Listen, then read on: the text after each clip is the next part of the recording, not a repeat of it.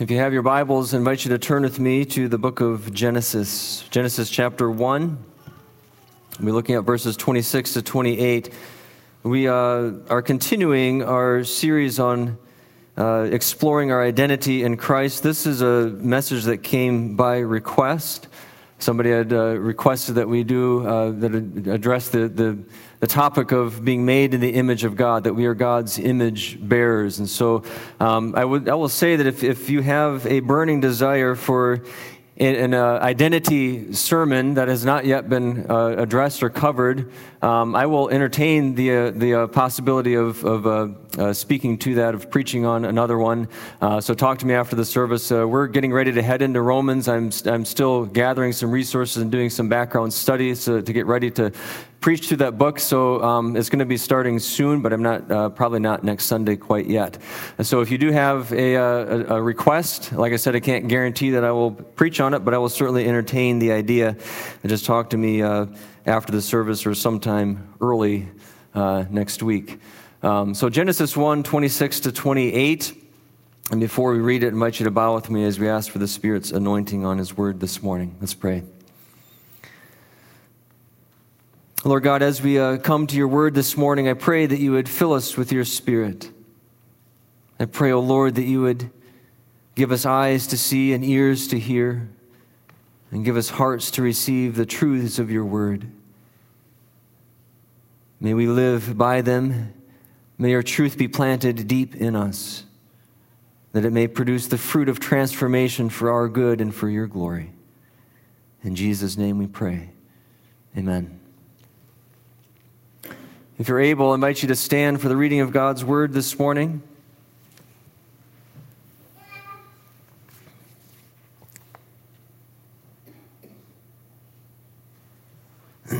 Genesis 1, 26 to 28. Then God said, "Let us make mankind in our image, in our likeness, so that they may rule over the fish in the sea and the birds in the sky, over the livestock and all the wild animals, and over all the creatures that move along the ground." So God created mankind in his own image. In the image of God, he created them. Male and female, he created them. God blessed them and said to them, "Be fruitful and increase in number, fill the earth and subdue it. Rule over the fish in the sea and the birds in the sky, and over every living creature that moves on the ground." You may be seated.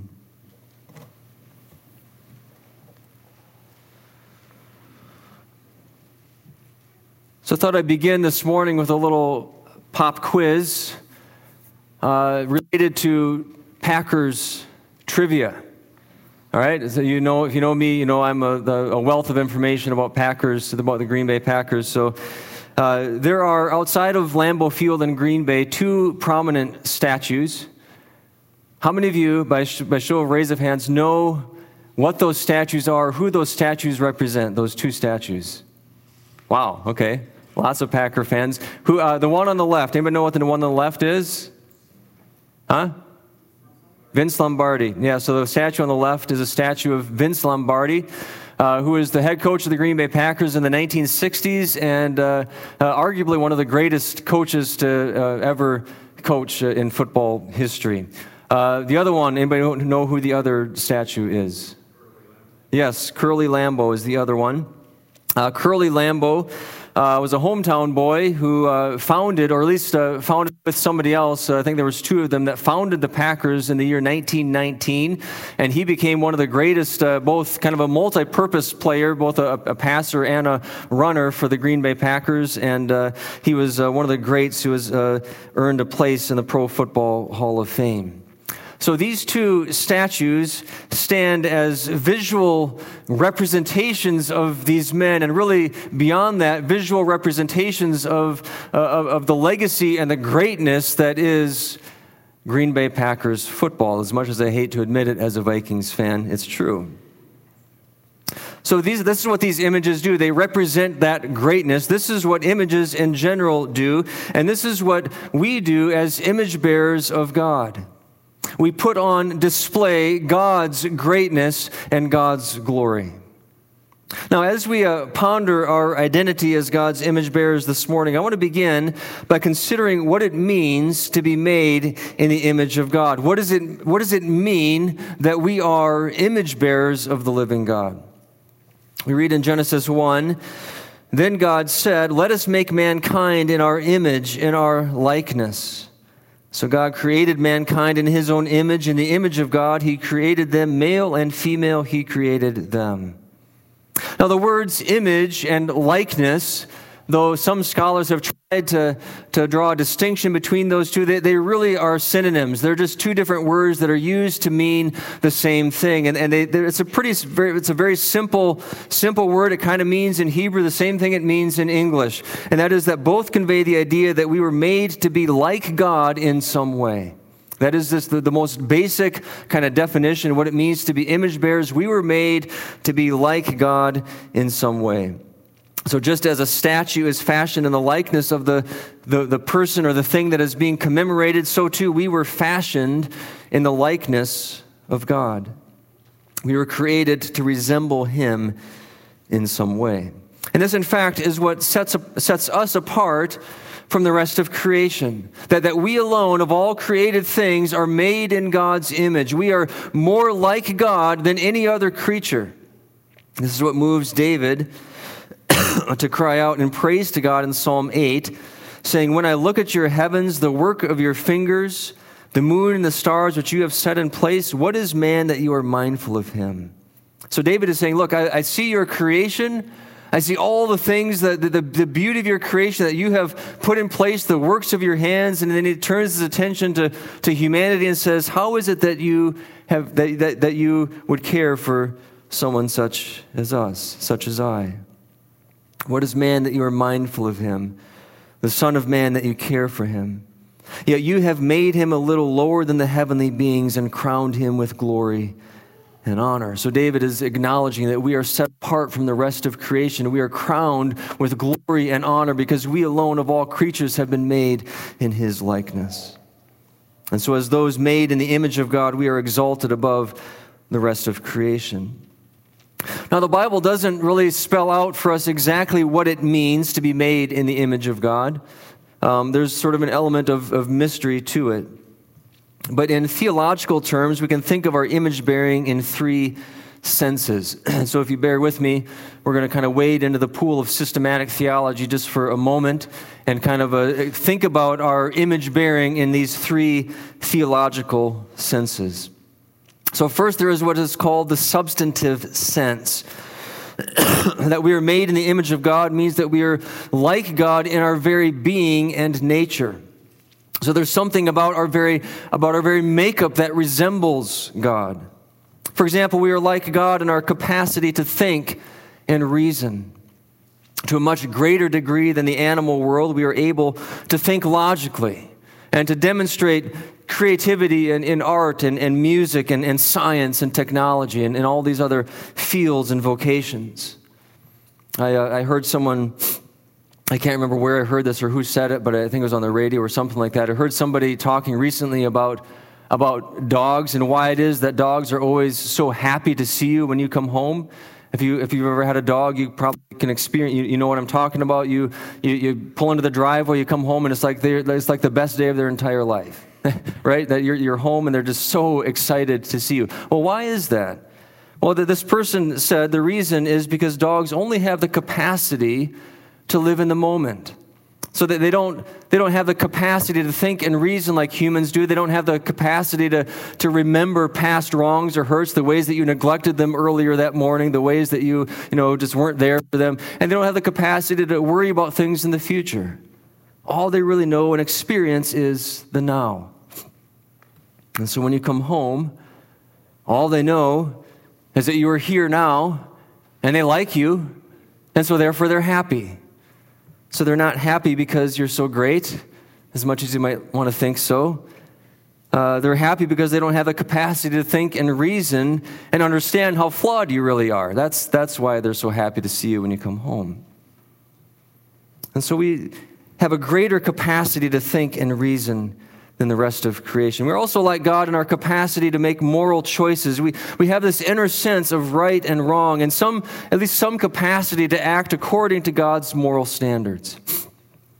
In the language of the Westminster Catechism, or the Westminster Confession and the Heidelberg Catechism, we were made in true righteousness and holiness, that we would rightly know God and love Him. We are also like God in our spirituality. We have a soul and a spiritual life that enables us to relate to God in prayer and in praise and in worship.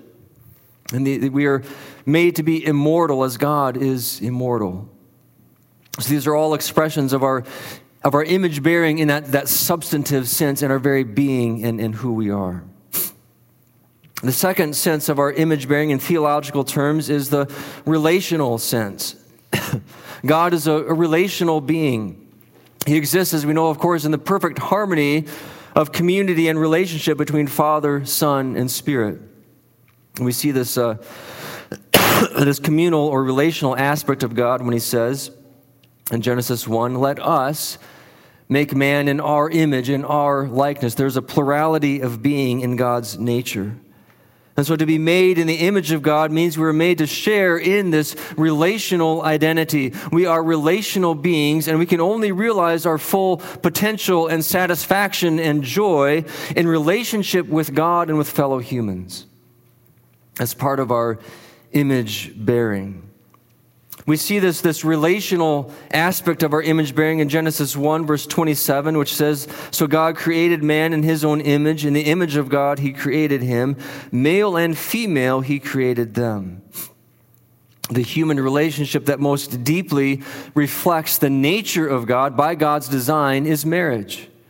And so just as God exists in three distinct persons, equal in divinity and equal in importance and equal in glory, yet distinct in personhood and roles within the Trinity, so too God made marriage as a coming together of distinct persons, equal in dignity and equal in honor, but distinct in gender and personhood and roles. By God's design, this relationship most deeply and profoundly reflects the nature of God Himself. And so to be made in God's image means that we were made to exist in this relationship of community and love, the most profound expression of which is marriage. The third sense of our image bearing is the functional sense. Our image bearing consists not only in who we are, the substantive sense, and how we relate to God and others, the relational sense, but in what we do, the functional sense. We were made to represent God and His rule over the rest of creation. In fact, this is one of the primary, the key foundational aspects of our image bearing is this representing God in the way He rules over the rest of creation. God said, "Let us make man in our image and our likeness, for this purpose, so that they may rule over the fish in the sea and the birds in the sky, over the livestock and all the wild animals, and over all the creatures that move along the ground." That we are God's image bearers means we were made to reflect and to represent His rule over the rest of creation. We see really the same thought in Psalm 8, where David says, "You've made them a little lower than the angels and crowned them with glory and honor." And then in the very next breath, he says, "You made them ruler over the works of your hands. You put everything under their feet." So being made in the image of God involves representing His rule over creation. In the ancient Near East, kings would place images of themselves throughout their provinces of their empire. So all throughout the different provinces, they would have statues, they would have images of themselves placed here and there. And the image represented their dominion over that province. And so, for example, if a family is walking along and a little boy sees this statue, this image, and he says, "Well, what is this statue here for?" The mom or the dad would say, "Well, that statue is a statue of our great king." And that statue is there to remind us that this whole land is ruled by the king, that we are his subjects, that we are under his authority. And it's meant to show us and to remind us of his greatness and his authority and his rule over the land. In the same way, humans were placed on earth as the image of God. We were made in his image to represent his rule, to display his greatness, so that all of creation may see and celebrate his glory. And so to be made in the image of God means we've been made to be like God in our very nature, to be like God to find our greatest satisfaction in relationship with him and with fellow humans, and to represent his rule in the world. But as we know from the rest of Scripture, we know how the rest of the story goes, and that is that the fall into sin has distorted the image of God in us. This beautiful picture of Genesis 1 and 2 just turns ugly in Genesis 3. Adam and Eve rebel against God, and then everything from that point on just unravels. By God's grace, the image of God in humanity is not lost after the fall. We know that because God, again, refers to our image bearing in Genesis 5, post-fall, and again in Genesis 9, saying that humans are created in his image. So it's not lost after the fall, but it is badly and severely distorted. And so in Genesis 4, we encounter Cain, who does not look like God or represent his rule at all. Driven by jealousy and rage, he kills his brother Abel. By Genesis 6, we see how wickedness has gripped the entire human race and how every inclination of the thoughts of the human heart was only evil all the time. And so God's judgment falls on the human race in the form of the flood. The image of God in humanity is graciously preserved through Noah and his family. But even after this restart with Noah, the image of God in humanity is still broken. Because right away we see Noah getting drunk and cursing his grandson Canaan. By Genesis 11, the human race is back to its rebellious ways, and they resolve to build the Tower of Babel to make a name for themselves, showing once again that instead of ruling over creation as God's faithful representatives, they are now trying to rule as rebels. I've used this image before, but I think it's helpful, so I'm going to use it again. And that is that before the fall into sin, humanity was kind of like a mirror, reflecting the image of God in the world. And the fall was like taking a hammer to that mirror and smashing it. And the mirror has been shattered into 1,000 jagged shards. So it's been just completely shattered, but it has not been completely obliterated. And so the image of God is still able to be seen in humanity through the shards of glass that remain, but the image is badly obscured and distorted. And the fall into sin has affected all aspects of our identity as image bearers. It has distorted who we are. It has distorted how we relate to God and others, and it's distorted how we represent God's rule. And so there's a sense in which we are still like God, but his likeness in us is marred and veiled by our sinful nature. And of course, we see this all around, don't we? Just look at the world around us, and we can see how humans are not living out or not living as God's image bearers, are they? In so many different ways. We see some ways in which we see it shine through, and we see lots of ways in which it is so evident and so clear that it is badly distorted. We see it in horrific acts of violence like the 4th of July shooting in Highland Park, Illinois, which left 7 dead and dozens others injured. One of the victims is an 8-year-old boy named Cooper, whose spine was severed.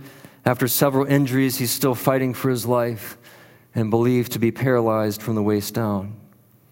So we see it in these, you turn on the news and look at the world around us, we see lots of ways in which humans are not reflecting the image of God in them. But we see it also in a lot of small ways, just sort of the daily, day-to-day rhythms of life, don't we?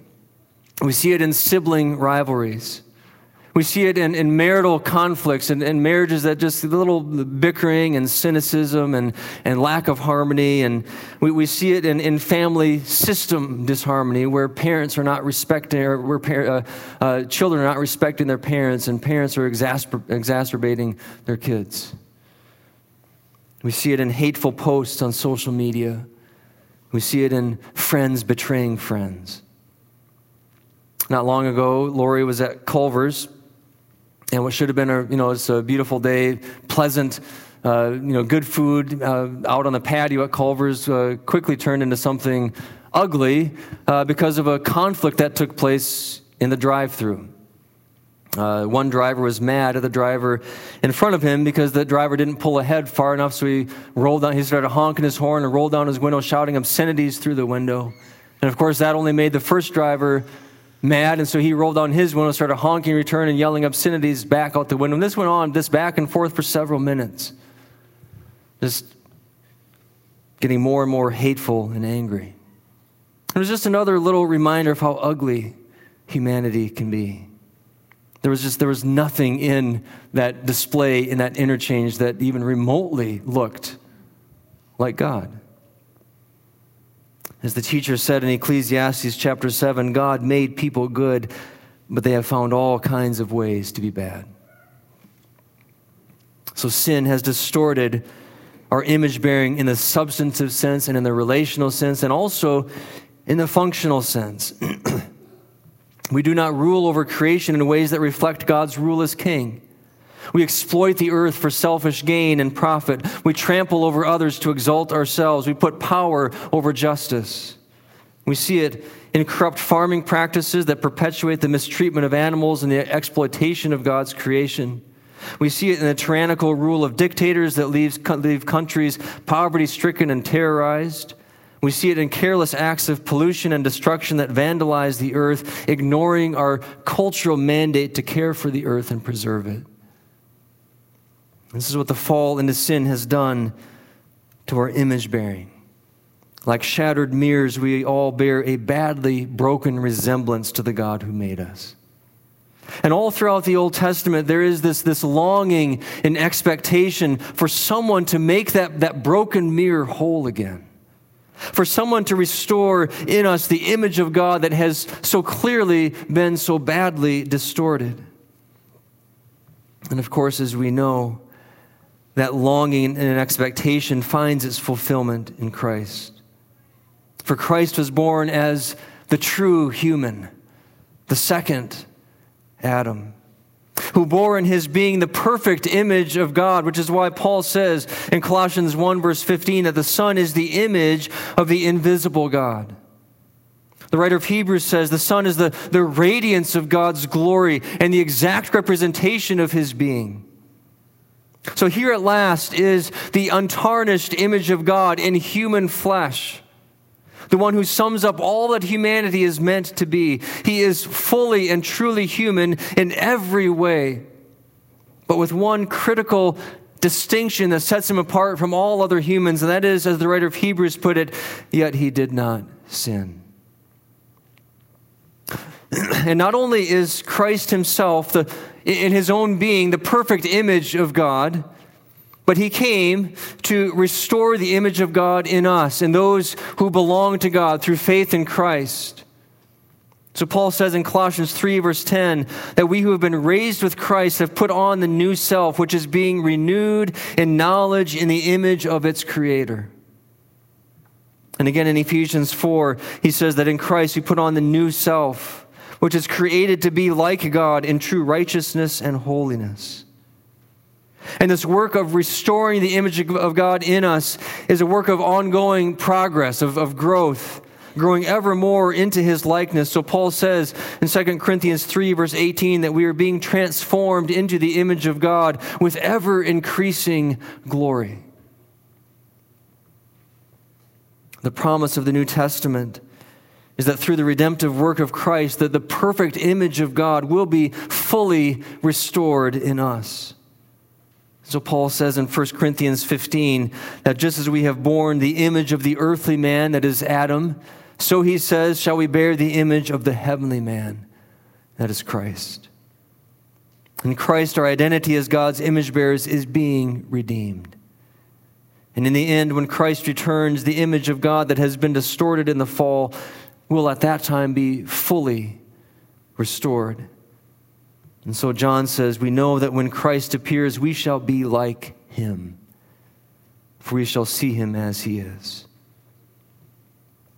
So our identity as image bearers was badly distorted by the fall, but Christ has come to redeem what was broken in those who receive him. And that's a critical distinction, by the way, That restoring of the image of God in us is for believers, for those who belong to God, whom God has called and chosen for himself. It is only those who are in Christ in whom the Holy Spirit is working to transform them ever more into the image of God. And so we can expect believers to look more like God than unbelievers. We can expect unbelievers to continue to reflect that badly distorted image of God, and we would expect better of ourselves to look more and more like Christ. So from this biblical picture of our identity as God's image bearers, let me leave you this morning really briefly with 3 applications. Number 1, we are to treat all humans with dignity and respect. The image of God in humankind is universal, even in those who are fallen and unredeemed. It cuts across all races, all cultures, all ages, and all abilities. And this has major implications then for how we treat others, doesn't it? It means that there is an inherent sanctity to human life. And so we hold all humans in high regard, from the unborn to the elderly, from the meth addicts to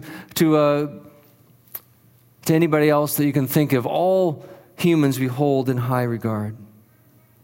Our identity as image bearers leaves no room for racism, because there is no race that has a greater claim on God's image than another. And it leaves no room for abortion, because the unborn, regardless of what our culture says, the unborn have been, according to Scripture, as the psalmist says, knit together by the hand of God and are fearfully and wonderfully made in his image, after his likeness. And so to violate human life, whether in destructive speech like insults and gossip and slander, or in destructive actions like abortion and sex trafficking and violence, is to violate that which most resembles God. We are to treat all humans with dignity and respect. Number 2, we are to be caretakers of God's creation. If part of our identity as image bearers is representing God's rule over creation, then we ought to rule with benevolence and care. As Vinod Ramachandra has said, all human beings are called to represent God's kingship through the whole range of human life on earth. And God's rule is not the rule of a despot, but the loving nurture of a caring parent. As vice regents of God's creation, we have a responsibility to treat creation with care. And so it's part of our image bearing to plant trees and to support earth-friendly and sustainable farming practices, to do our part to reduce pollution, to preserve wildlife habitat, to strive for a biblically driven justice in nations and communities. Number 3, we are to exalt Christ as Redeemer in the fullest sense of the word. In other words, Christ came not only to save us from our sin, which we so often focus only on that we are forgiven in Christ, our sins are forgiven in Christ, absolutely. But there's more to his redemption than that. He came not only to save us from our sin, but to fully restore the image of God in us, and in so doing, to redeem all of creation. The Apostle Paul said, "For the creation was subjected to frustration, not by its own choice, but by the will of the one who subjected it, in hope that the creation itself will be liberated from its bondage to decay and brought into the freedom and glory of the children of God." In other words, creation has been sort of taken down on the coattails of human sin, and in humanity's redemption will come the redemption of all of creation. And so Paul goes on to say that the whole creation has been groaning as in the pains of childbirth, waiting eagerly for this day of redemption. We are to exalt Christ as Redeemer in the fullest sense of the word. One theologian sums it up this way. He says, God put his wonderful world into human hands. Those human hands messed up the project, and the human hands of Christ have now picked it up, sorted it out, and got it back on track. And there is at last, he says, an unblemished human at the helm of the universe. All glory be to Christ. So outside of Lambeau Field, there are 2 statues that put on display the greatness of Green Bay football. As image bearers of God, we are meant for something far greater than that. We are meant to put on display the greatness and the glory of our God. Our image bearing has been distorted by sin, but it is being redeemed in Christ.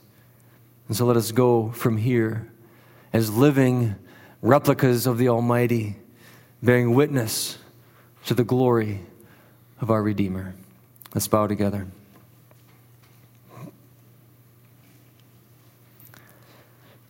O Lord, as we come before your throne in a time of silent prayer and response, I pray, O Lord, that you would work within us a deeper wonder over our image bearing, that we have been made in the likeness of God, and that the image of God in us is being restored even now. For those who are believers and have true faith in Christ, is being restored more completely with ever increasing glory to the full image of God in us. Oh Lord, forgive us for the ways that we have spurned and neglected and failed to live out our image bearing. And show us again the wonder of what it means to be made in the image of God. Lord, hear our silent prayers this morning.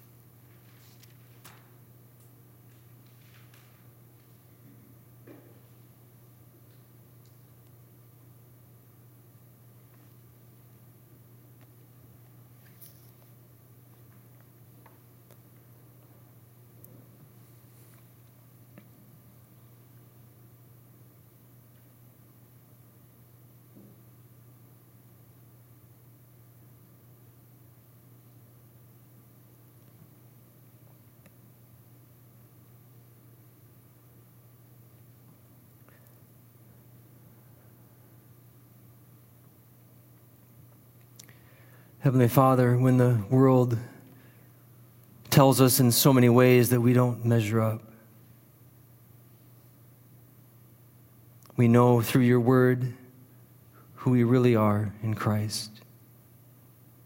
And we are those who have been made in the image of the living God.